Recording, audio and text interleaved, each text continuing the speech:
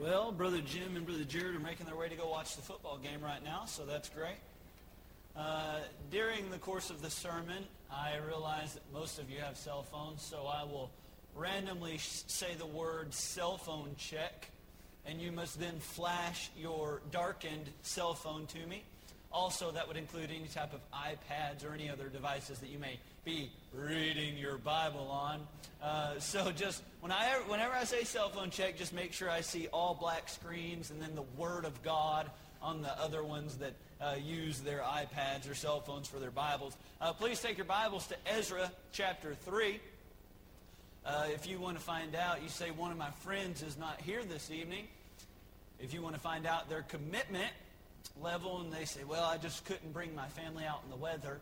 Obviously, most people who were concerned about the weather wanted to stay home and listen to the service, whether on radio or live stream. So the code word is cucumber. Okay, so now if your friend is really spiritual, you ask them, okay, what was the code word? If they don't know the code word, then they did not watch the services. And then ask them the score of the football game if they are unable to relay the code word, in which case you might know where your friend's spirituality is, and you might need to pray for them a little bit more. All right, so Ezra chapter 3. If you were here Wednesday night, you remember we spoke out of Ezra chapter 6. And I'll be very honest with you, in reading up to Ezra 6 to do a little study of kind of the context of that passage and knowing what I wanted to preach on Wednesday night, the Lord gave this thought to me, okay? So Ezra 3, I was reading a little bit about it, and while I was reading up to Ezra 6, the Lord laid this on my heart. So this was given to me last Wednesday, and it's been gnawing on me and chewing on me ever since then, and so hopefully it will be a blessing to you. Ezra chapter 3, we'll start reading in verse 1, and we'll read the entire chapter, which is very short. It's only about 13 verses, so please, as we read, pay great attention to what the Bible's saying. Ezra chapter 3, verse 1 says, "And when the 7th month was come, and the children of Israel were in the cities, the people gathered themselves together as one man to Jerusalem. Then stood up Jeshua, the son of Jozadak, and his brethren the priests, and Zerubbabel, the son of Shealtiel, and his brethren, and builded the altar of the God of Israel, to offer burnt offerings thereon, as it is written in the law of Moses, the man of God. And they set the altar upon his bases, for fear was upon them because of the people of those countries, and they offered burnt offerings thereon unto the Lord, even burnt offerings morning and evening. They kept also the feast of the tabernacles, as it is written, and offered the daily burnt offerings by number according to the custom, as the duty of every day required. And afterward offered the continual burnt offering, both of the new moons and of the set feasts of the Lord that were consecrated, and of every one that willingly offered a free will offering unto the Lord. From the first day of the 7th month began they to offer burnt offerings unto the Lord, but the foundation of the temple of the Lord was not yet laid." Verse 7, "They gave money also unto the masons and to the carpenters, and meat and drink and oil unto them of Zidon and to them of Tyre, and to bring cedar trees from Lebanon to the sea of Joppa, according to the grant that they had of Cyrus, king of Persia. Now in the 2nd year of their coming unto the house of God at Jerusalem, in the 2nd month began Zerubbabel the son of Shealtiel, and Jeshua the son of Jozadak, and the remnant of their brethren, the priests and the Levites, and all they that were come out of the captivity unto Jerusalem, and appointed the Levites from 20 years old and upward to set forward the work of the house of the Lord. Then stood Jeshua with his sons and his brethren Kadmiel, and his sons, the sons of Judah, together to set forward the workmen in the house of God, the sons of Henadad, with their sons and their brethren, the Levites." Now, verse 10 through 13 is where we really will find a lot of the meat of our Scripture. Up until this point, it's been a lot of foundational stuff, a lot of background stuff, and I'm not discounting its worth tonight in the sermon.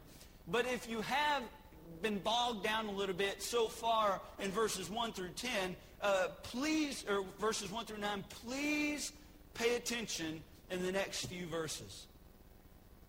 Verse 10. And when the builders laid the foundation of the temple of the Lord, they set the priests in their apparel with trumpets, and the Levites, the son of Asaph, with cymbals, to praise the Lord after the ordinance of David, king of Israel. And they sang together by course in praising and giving thanks unto the Lord, because he is good, for his mercy endureth forever toward Israel. And all the people shouted with a great shout when they praised the Lord, because the foundation of the house of the Lord was laid. What a great day. Verse 12. But many of the priests and Levites and chief of the fathers, who were ancient men, that had seen the first house, when the foundation of this house was laid before their eyes, wept with a loud voice.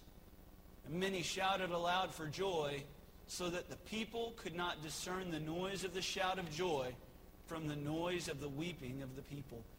For the people shouted with a loud shout, and the noise was heard afar off.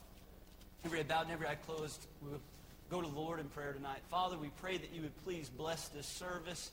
Lord, we pray that you'd be with those that are home. Help them to have had the intention of tuning in tonight. And Lord, I pray that everybody who was unable to make it because of weather, Lord, that you would please bless them and help them to receive something.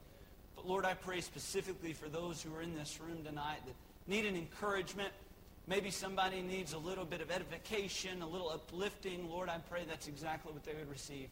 Lord, you know the hearts of the people so much better than I do, and my prayer is only that you speak to them in the way that you want to. Father, I pray that you'd please help me and cleanse me of anything that would stand in your way, whether it be pride, whether it be sin. Lord, I need you to work through me tonight, and I pray this in your Son's precious name. Amen. I don't care how many times I hear this story. I love it when my dad begins to reminisce about the beginning of this church. I think it's so unique. I mean, we have a heritage. We have a history here. You know, a lot of churches pass through hands and pastors and rough times, but we have a great heritage of a man that just said, man, I'm willing to start a church. And please, by no means am I discounting the faith that it took to step out one evening and just say, I'm going to start a church. But I do find it unique how in the story, whether it was on Wednesday night or whether it was on Sunday night, as though that's been a cause of division in my household since I came into this world, I do find it unique how it was just one man and just a very small group of people who decided to start attending in a front yard church. How unique is that? That's great. You know, depending on the time of year, weather can be rather rough in Texas. You know, if it's August, you're dealing with mosquitoes the size of Volvos. And if it's winter, you're dealing with 70 degrees or 7 degrees. So, you know, it's kind of hit or miss. But they decided to start a church. But in those early days, could you imagine with me how small the problems must have been back then? I mean, it was just a congregation of 15 people. There's no real building payment because the porch is the pulpit. His biggest concern was trying to get people to come, and he was telling me a little bit about it before I got up to preach, and he was saying, yeah, there was a group of about, 3 core families, and we kind of, I guess it was 4, and 4 core families, and it was unique because the very first offering we ever took, a person was coming through, I think a sailor, a Navyman, and he was passing through, and he gave a $100 bill. And, he's told me the people that were there that night, and only one guy gave $100. We need to get talking to the people that were there because they're still involved somewhere, you know what I mean? Mom, why didn't you pitch in, just saying.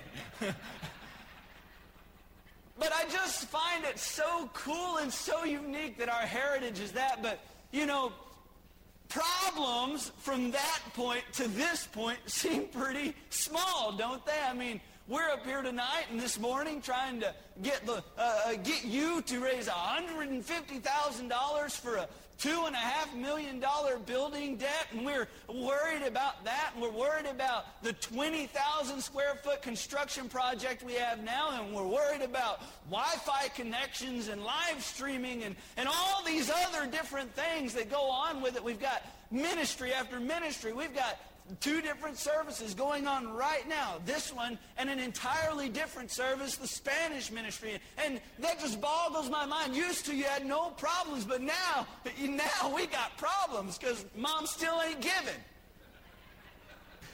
I'm just kidding, Mom. I enjoyed lunch today, and I'd like supper sometime this week, okay? But the problems come with growth, do they not? And so tonight, all I want to speak to you about is 5 concerns that I have for the future growth that is to happen. Now, I have very little faith, but I have faith to believe that we are about to explode. Not so that we can say numbers, not so that we can say, oh, this is how many we have, not so we can start counting nickels and noses, but so by the glory of God, more people can hear the gospel. And I just have the faith to believe God is going to do something great, or else He would not allow us to go through what we're going through. But tonight I want to share with you 5 concerns, 5 things that cannot get in the way if we are to see great glorification brought to the Lord. First of all, we'll notice in our text that worship must never be replaced with work. Look here in verse number 2. Now, if you were here Wednesday night and you listened at all or paid attention, I don't blame you if you didn't, but if you did, you're at a great advantage because you know a little bit about what's going on. Basically, King Cyrus of Persia has given an order, or really given an option for those who were of Jerusalem, who were in captivity, and he says, God has spoken to me and God wants to use me. If you want to go back and rebuild the temple, you can do that. And so 50,000 people say, we're willing to go build it. Now, some of them were alive at that point. Some of them were not. Whether they be kids, whether they be adults, 50,000 people chose to go back. Now, they've been out of the land. They've been out of Jerusalem now 70 years. And that's the context we find ourselves in. Now, I want to draw your attention to verse number 2. Worship must never be replaced with work. Then stood up Jeshua, the son of Josedek, and his brethren, the priests, and Zerubbabel, the son of Shealtiel, and his brethren, and builded. Now, if you're going to go build a building, would you not agree with me? A good first step would be commencement of building. If you're going to build a building, don't you think a wise idea would be to begin building? But in my mind, it would make sense to build the building. But I want you to notice that's not what takes place. The very first thing that they do when they arrive to Jerusalem, and builded the altar of God, of the God of Israel. Worship must never be replaced by work. You see, they're on their way to accomplishing a tremendous task for the Lord. God has spoken to a king that says, I will give you everything you need to go and build the temple of God again. And it's a miracle that a Persian king would say that. God's worked through his heart. And now God has given 50,000 people the opportunity to go and to build the temple of God again. The glory of Israel is about to take place. It's about to go up. The temple that was destroyed, they're about to have the opportunity to build it again. But as soon as they get to Jerusalem, they don't start on the foundation. They start on the altar. You see, we're in a building project, and I'm so excited for that. I'm excited to see it done. I'm not a great visionary, so I'm ready to see, furniture in the room so I can get a visual of how big those rooms are and how many kids we can put in those rooms. And I'm just so excited about it all. But may we not get so focused on the building and forget our worship. Because you have no message to give if you've not first met with the messenger, the one who the message is about. We have no gospel if you don't know anything about the one who gave us the gospel. Our worship is so fundamental to anything that we have to give to this community. You see, what type of preacher would I be if I didn't spend time with the Lord? And what type of preacher would I be if I did not already witness what He's given me in His Word so then I could then convey it to you? What type of preacher would I be? You'd say, I don't want to listen to that type of preacher. Well, I promise you the world does not want to listen to a person who doesn't know the God of whom they're speaking about. Our worship must never come before our work. Don't go visit a bus route before you pray. Don't go knock on somebody's door and try giving them the gospel if not first you have asked the Lord to speak to their heart. I want to draw your attention to a passage in the New Testament. I want to draw your attention to Luke chapter 24. Now, if you were in the Wednesday night, I believe it was the Wednesday night services of my dad preaching a little bit. It might have been Sunday night, actually. It talked a little bit about being endued with power from on high. And I learned something great in that sermon series, Luke chapter 24. This amazing thing has just taken place. Now, for a moment, the disciples had no real leader because He had been crucified, and most of them had seen it with their very eyes, the Savior draw His last breath. The guy who they had followed, the guy who they had given everything to, was now dead. But now they've gotten news that Jesus has risen. Now they've gotten news that everything this man said was true. And now Jesus stands before them, and I can only imagine the elation, the excitement when Jesus now appears to them. And they say, He's alive. Everything, it's real. You are the Messiah. You are the one. And I can only imagine them being so ready to go out and tell everybody. But that's not what God says to do. Jesus says in Luke chapter 24, verses 44 through 49, These are the words which I spake unto you while I was yet with you, that all things must be fulfilled which were written in the law of Moses and in the prophets and the Psalms concerning me. Saying everything had to come to pass. I know it's been a difficult time for you gentlemen. Then opened He their understanding, that they might understand the Scriptures, and said unto them, Thus it is written, and thus it behooved Christ to suffer and to rise from the dead the third day. Now, I don't know about you, but it sounds like Jesus is starting to preach a little bit. That's just exciting. He says, I had to do it, guys.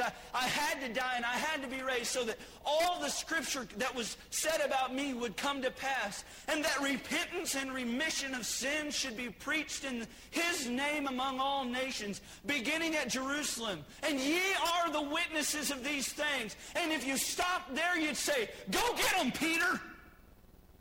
Go get him, John. You've seen Him. You've felt Him like nobody's felt Him. You were involved with Him beyond anything that anybody else has done, and now He's preached the charge. Go get Him. But look what Jesus says. And behold, I send the promise of my Father upon you. Oh, I'm ready to go tell Him, Jesus. I'm ready. But tarry ye here in the city of Jerusalem. Hold on. So you just want us to evangelize Jerusalem. That makes sense, Lord. We're gonna start here. We're just gonna explode the gospel. No, He says, tarry in Jerusalem until ye be endued with power from on high. He says, boys, you have nothing to offer unless I'm the one giving the offers. Until you're backed by the Holy Spirit of God, we have no power within ourselves to convince anybody that there's a Savior that loves them. Without the conviction of the Holy Spirit, there is no conversion of the sinner. And we must so greatly depend on His ability to convict them as we give the message out. We're just a conduit. We're just a vessel. God is the one that does the saving. No matter how good you are presenting the gospel, Jesus and the Holy Spirit of God have to be involved somewhere. So often our work, especially when you're involved in the ministry, you get busy, you're Sunday school teacher, you go knock on your doors and you do your thing and you just get so busy with it all that we often forget worship. Our worship is so much more important because if we have not properly come to know the one, if we have not understood what He wants of us and what He expects of us, we have nothing to share. How effective is your worship? Are you busy throughout your day-to-day doing a lot of good things, but just as Dad said this morning, you can do no good thing in your flesh? And so, worship must never be replaced by work. Secondly, fear must never replace faith. Now, I won't stay on this point very long this evening because of the tremendous sermon that was preached on faith this morning. I cannot say anything better than what was said this morning, but I do believe in our passage we see one of the reasons that they built this altar. It's found in verse 3. The very first thing they did was build the altar, and verse 3 says, and they set the altar upon his bases, for fear was upon them because of the people of those countries. For fear was upon them. Now, if you read Ezra at all, you know how God has worked in King Cyrus's heart. It's kind of a divine plan all coming together. And often it's much easier to see it from my side than when you're involved in it. How many of you in your life have been involved in something and you look back and say, wow, that was God that orchestrated that. I know that's happened to me several times. And really that's probably what's going on here is they don't even realize how much God is doing for them at this point. But 50,000 people have chosen to go back and to rebuild the temple. And that's an exciting venture in and of itself. But when they get there, they become very intimidated by the surrounding enemies. Maybe they have adversaries that will pop up along the way. Now, I find it unique how Israel truly loves glorying in their past. I mean, don't they?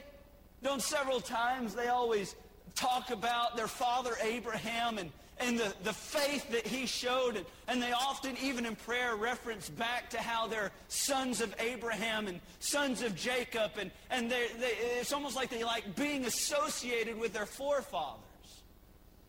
And I remember the story of David, how it took such tremendous faith. I don't know if it was faith or ignorance that made him step down in that valley that day with Goliath, but whatever it was, he had enough of it to go down when nobody else did. And they love reveling and glorying in these stories, but that story when David went down and that just a little shepherd boy, the Bible says he was ruddy, of a ruddy countenance. He went down with a sling and he slew that giant. And what a great story that is. And these Jewish people would always, oh, David, King David, I remember him. And I'm reminded of how they're always talking about Abraham, and I'm reminded how they're always talking about Moses and how God delivered them from Egypt and how God allowed them to cross the Red Sea, and without the raising of a spear or the beating of a sword, they were able to defeat all of Pharaoh's army. And these people could have just as easily looked back and said, man, God is so good to us back then, He will help us again. But you know one thing I've noticed? Past victories do not make present trouble seem any less problematic. Oh, we all have victories.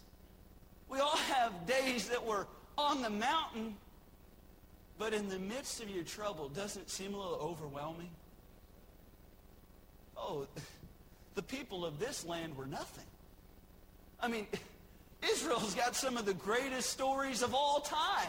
I mean, Gideon was a guy who just walked over nations. But no. Past victories even in the light of those, make present trouble, they don't make them seem any less problematic. But I do believe that God is able. And I do believe no matter what valley, no matter what trial, no matter what situation we're in, He is the one that we are to go to for deliverance. And when we don't, that's when we really get in trouble, isn't it? For you educated folk, isn't it? I just like omitting letters from words. Isn't it? That's not a word, is it? It's not. Isn't it? Isn't it is not a word. Well, I do believe fully that we're to go to the Lord, and He's the one that has the answers, and He's the one that has the powers. And I believe just as easily these people could look back and say, God helped David, God helped Moses, God helped Abraham, God helped Gideon. Man, God helps all of our forefathers. When they're doing a work for Him, He helps them.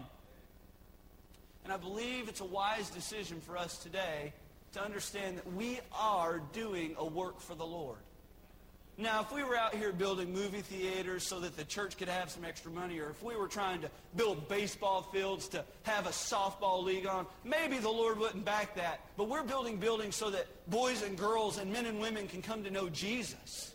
Now, I just believe that the Lord will help us and the Lord will back us. A popular, famous Christian author, his name is Max Lucado, he said, feed your fears and your faith will starve. Feed your faith and your fears will starve. I believe that to be true. Fear must never replace our faith. And as Dad said this morning, whatsoever is not of faith, it is of sin. And so we must never replace worship with work, and we must never replace faith with fear. Thirdly, I want you to understand, I want you to really pay attention now. Updated can never be mistaken for upgraded. Updated can never be mistaken for upgraded. Now, draw your attention to verse 4 of chapter 3. They begin to set the altar. So they've got the altar built, and now they're beginning to do the things that the altar allows them to do. In verse 4, we begin to see them build everything up, organize some things. In verse 4,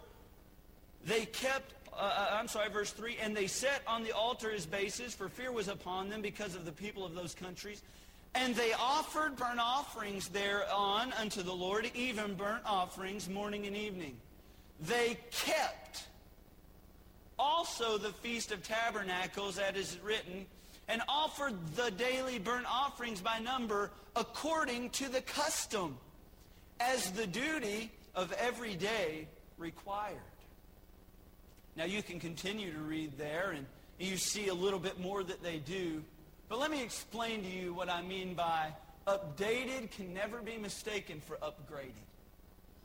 At the time that this book is written, most people would estimate it somewhere between 538 BC to about 520 BC.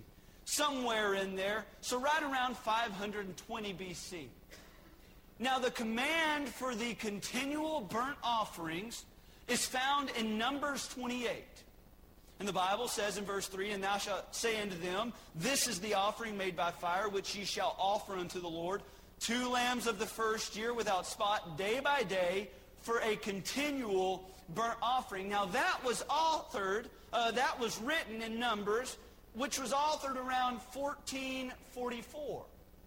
So this event took place nearly 900 years later. And as they get together, they say, how are we going to organize church? How are we going to do this? I mean, some of these people had never been involved with the temple. Some of them were born in captivity.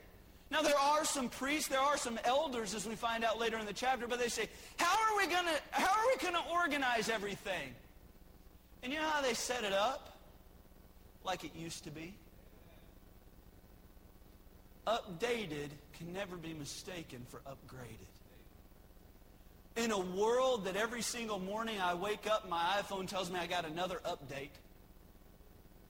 Every time I go to McDonald's. It's like McDonald's 2.0 with their speaker system and then their second lane. And now soon they're going to have a drink machine that just hits you in the mouth as you go through the first window. You know, it's like, what flavor would you like? Okay, that one. Get your fill now. And our world is so much about upgrades and updates. Man, we all wait every 2 years to get our new cell phone, don't we? And now we're all trying to figure out loopholes to get the new one before we can legally get the new one. Sean O'Dell's all in the loop, and he gets the upgrades before any of us normal people do. And then when a new one comes out, it's like, hey, Sean, did you know you can do this? He's like, yeah, I'm on the new one. Yeah. Our world is so driven with upgrades and updates and doing things better. I do believe that idea has seeped into the church. And if you take a look at many churches around here, you'll see that they're not very similar to how they used to be. And I am not a proponent of living in the past. Please don't mistake that. I've got the new cell phone. I know a little bit about the new technologies. I drive a fairly new vehicle. Hey, I'm not riding a mule to church tonight. I understand technology advances. But what I don't understand is when revivals were happening more in the old days, why we keep changing new and newer and newer things. Revival's vanishing and we keep trying to get different when we need to go back to the old paths and back to the old ways. I just believe that. I believe we've tried telling the old story in too many new ways. I just don't think that's a wise decision. We've lost the glorious message somewhere in our gaudy methods. And every day we have a new thing on the screen, and every day we have a new welcome video, and every day we have a new song director, and every day we have a new instrument added so that somebody can know the gospel a little bit better. I just think that it might be a wise decision to look back. These people look back nearly 900 years. How should we have church? Maybe like God told us to have church. And time really is not that relevant with a God who says, one day is like 1,000 years with me. I understand we have technology. I just don't know if sacrificing what God has given the church, which is fundamental preaching of the Word of God and singing songs that are more about glorifying Him than they are about glorifying the singer. I just believe it's a wise decision to have church the way God says to have church. My friend, don't mistake updated for upgraded, because if you ask me, churches are making Christianity weaker. More about emotion. You know the bad thing about emotion is when that changes, so does your ideas. So does your philosophies. Christianity's getting weaker, not stronger. And I just believe these people look back and they say, how are we going to have church? We're going to look back, not forward. Not only did they do it with the burnt offerings, but they did it with the building itself. I'll draw your attention to verse number 7 of this same passage, Ezra chapter 3. So how are we going to build the building? They gave money also unto the masons and to the carpenters, and meat and to the drink, and the oil unto them of Zidon and them of Tyre, to bring cedar trees from Lebanon to the Sea of Joppa. Now, is that significant at all? I don't know. That's just exactly how Solomon did it. Nearly 900 years ago. In fact, the Bible says in 1 Kings chapter 5, 8, and 9, that that's exactly how Solomon retrieved his wood for the temple of God. See, we ought not to be looking for new methods because the message has stayed the same through centuries. I don't know about you, but the gospel worked on me. And I didn't need some singer. I didn't need some good solo of an instrument. All I needed to know was that I was a sinner. Everything else is entertainment. The message is what does not change. And I just believe updated can never be mistaken for upgraded. Fourthly, and we're moving right along, we won't be much longer. Praise must never be passed over. Now, verse 11. Actually, verse 10, we've If you look, it's kind of a very exciting time. It's a glorious occasion. They've come to build the temple, and now they kind of see their first bit of progress. And how many of y'all remember when we had taken up offerings and given a bond issue and done all that, and it was like 6 months later and we had no progress? That's a discouraging time, is it not? I remember we were talking to the general contractor. Hey, man, we need to see something moving, even if it's just dirt. Seeing progress was exciting. In verse number 10, the Bible says, and when the builders laid the foundation of the temple of the Lord, they see progress. That had to be an exciting time. They came to build the temple, and they've started. They set the priests in their apparel with trumpets, and the Levites, the son of Asaph, with cymbals, to praise the Lord after the ordinance of David, king of Israel. And they sang together by chorus in praising and giving thanks unto the Lord, because he is good, and you can count on that. Hey, there's going to be a lot of times when close friends won't seem good, but there will never be a time when God is not good. For his mercy endureth forever toward Israel, and it endures forever towards us as well. And all the people shouted with a great shout when they praised the Lord, because the foundation of the house of the Lord was laid. What an exciting and jubilant time that must have been. You know, they came to build the temple, and wow, they started to see progress. They began to see movement, and they're moving in the right direction, and it had to be a great time. But when they see progress, you know what I think they wisely did? They took time and they said, let's thank God. Because we were in captivity just a little while ago, and we really didn't have the means to escape. And God, through his divine plan, has ordained a man to be risen in a powerful position, and now he has delivered us from the oppression of our captivity, and now we're over here and we're making progress on the temple of God, and it won't be much longer till it'll be completed. And man, it's just a wise decision to take time and thank him for all that he's done. You know, it really doesn't matter if we meet 150,000. Let's thank him for what we have. You know, it really doesn't matter how much longer these buildings take. We're seeing progress. Why don't we stop right now and thank him for what he's done for us? Too many churches are going along for years and years in the same storefront, and then you look at this church and you say, was it talent? No, it ain't talent. Look at our staff. Brother Jim, Brother Brian, and Brother Jared are the only talented ones on the staff, and the ladies. Who's that leave out? Me. It wasn't talent. It wasn't ability. It wasn't skill. It wasn't cunning. It's God. You may come up and say, Brother Andrew, that's a good message. Well, I didn't think of it.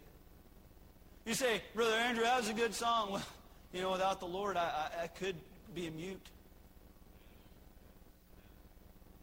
God is doing a great work here, and I don't want it to stop. I want him to continue to bless. I want him to continue to move. Psalm chapter 95 verse 2 says, "O come and let us sing unto the Lord. Let us make a joyful noise to the rock of our salvation. Let us come boldly before his presence." And I'm thankful we can do that, but how should we come? With thanksgiving and make a joyful noise unto him with psalms. New Testament reference, Colossians chapter 3 and verse 17. "And whatsoever ye do in word or deed, do all in the name of the Lord Jesus Christ, giving thanks unto God and the Father by him." You see progress in your life, you see a victory in your life, take time and thank him for it. Praise must never be passed over. We must never forget who the one who has given us all this, who the one is, and that's Jesus. And he's allowed us to see great victories. And I believe if we continue to thank him and continue to give him the credit for it, he'll continue to send them our way. In Washington, D.C., every morning the sun rises in the east as it does here. I know it's a little backwards, but that's a consistent between here and there. The sun rises in the east, and the first thing that sees the sunrise is a monument, and it stands 555 feet tall. It's the tallest building in all of Washington, D.C. At the very top of that tower, there is a phrase inscribed upon it, written in Latin. And the phrase is this, Laus Deo, meaning praise be to God. Even our forefathers understood the foundation of our nation ought to be given credit to the one who gave them the ability to do it. How silly we would be to think that anything we could accomplish here or in an offering or any other thing like that is of us. Make sure we take time to praise God so that He continues to use us and continues to work through us. We move on, and fifthly, and this is really the part of the message that spoke to me the most. Rebellion must never be our restriction. Now look here in verse 12. Now I've described to you what it would have been like. All these young whippersnappers jumping around saying, hey, we got some progress. That we came to build the temple, and the temple is starting to be built. The foundation's laid. This is a great time. Verse 12. But many of the priests and Levites and chief of the fathers, who were ancient men, that had seen the first house. What's that a reference to? That was these men had seen Solomon's temple. They had seen the first one. When they had seen the first house, when the foundation of this house was laid before their eyes, what was their reaction? Was excitement? I mean, everybody's excited. They're praising God. What was their reaction? Wept with a loud voice. And many shouted aloud for joy. So you got a large portion of the people are singing praises and saying, progress, progress. And that's great. I think that's a wise decision. But you've got a small remnant of people that saw the first one. And they saw, as the foundation of this one was laid, how much smaller this one was going to be. That the second one wasn't going to be like the first one. And the beauty of the second one was going to pale in comparison. Now, the young ones didn't understand. They were excited. Progress, progress. But there were those who remembered the glory days. You want to know why they found themselves in captivity? Rebellion. Want to know why the Lord had to use a wicked king to go and overthrow the walls of Jerusalem and overthrow the temple that was at Jerusalem, which was given to God for a place for Him to be worshipped in and to be glorified in, and that everyone that would see it would say, wow, what's that building? They'd say, oh, that's for the God of Israel. That was no more. And these men looked at that little foundation there. They said, look how we limited God. Because of the sin in our lives, people won't be as impressed with Him. Has He changed? No. But how He can use us has. Does that not shock you? I mean, it's progress. They're seeing things done. But the first one was so much better. And I just believe with my whole heart that if we hoard sin in this church, He'll never be glorified. I believe if you're hoarding sin in your own life, He'll never be glorified like He ought to be. I'm reminded of the Battle of Ai when Joshua had been going through every land, even Jericho with its giant walls where even houses were built upon, and it was said that chariots could race around the wall, and just a small nation without one sword, just trumpets and some shouting, was able to beat this great city of Jericho. But a man by the name of Achan made a mistake. And he allowed himself to be overtaken with a little bit of covetousness. And in Joshua 7, we find this story. They come to Achan and they say, "What have you done, Achan?" And he said, "Well, when I saw among the spoils a goodly Babylonish garment, and 200 shekels of silver, and a wedge of gold of 50 shekels weight, then I coveted them." And basically, he goes on to say, I took it. Even though God had commanded him not to take anything. That was God's victory. What does God ask Joshua to do? Remove Achan from the camp. Because there's sin in the camp. And God's blessing can never bless sin.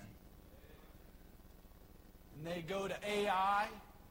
Maybe, Joshua being such a great military leader, maybe he was a little bit prideful. I don't know. I don't want to come to that conclusion. But he said, we just beat Jericho. And that was a big deal. We've been walking over everybody else. Ai is just a little bitty town. It's nothing. We'll just send 3,000 men. We'll just send 3,000. They should have no problem taking over the city. They should have no problem. It's just a small little town. So they send their 3,000. You know what happens?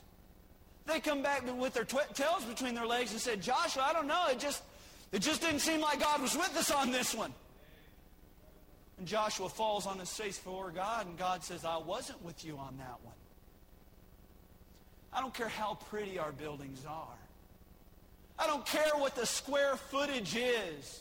If our leaders and if our members hoard sin in their life, could God bless us? No. Our rebellion must never restrict how God is able to use us."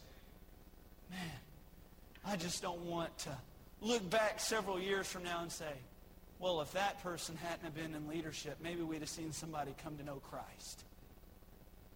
Man, if we had just gotten rid of that one sin that we knew about, if that was no longer there, maybe somebody would have just come to know Jesus. Maybe God could have used us a little bit more. Maybe something greater would have happened. He promises great and mighty things, but not through somebody who's not willing to be submitted to him in obedience. I read a story today about a barber, an atheist barber who was cutting a preacher's hair. And as the preacher sat down, this barber took it upon himself to begin questioning his theological knowledge. And the atheist barber sitting there with the scissors and the comb was cutting his hair. And he said, "I tell you, Pastor, one thing has always perplexed me. I've never understood this. If there is a loving God in existence, how could he allow poverty, war, and suffering?" The pastor thought for a little while, and he looked out on the street, and a disheveled man, a man with very messed up appearance, walked across the street, most likely a homeless man. He walked across the street, and he said, "Well, sir, let me ask you this. Do you claim to be a good barber?" He says, "Absolutely." Well, he said, "How come that man is disorganized? How come his hair is messed up?" And that barber kind of got a little offended, and he says, "Well, he never gave me a chance." The pastor looked at him and says, "Exactly. Men are what they are because they reject God. The only person who ever limits the person of God is you." I wrote the teenager and I said, sometimes you may think the Christian life's hard, but you're the one who decides whether you're going to walk it or not. I don't care if both your parents are Sunday school teachers. I don't care if neither one of them have ever come to church. I don't care if they're both in prison. You're the one that decides whether or not you'll live for God. And member of Joshua Baptist Church, you're the one who decides whether God will use this church. Buildings, they just cost a lot to air condition. They just cost a lot to heat and just cost a lot to build. But I promise you, God can't use a church who's not willing to be used by Him. He can't use a church who has placed restrictions on His greatness with their sorriness. Oh, don't allow our rebellion, our mistakes, our failures, our sins, our hoarded enjoyments that we're never willing to give up for God, don't allow that to be the thing that sends thousands of little boys and girls to hell. Because maybe you know about the good old story, but there's a lot of people that don't. And there's a God in heaven who has commissioned us, each and every one of us, to tell them about Him. He promises He'll be with us as long as we'll go for Him and with Him.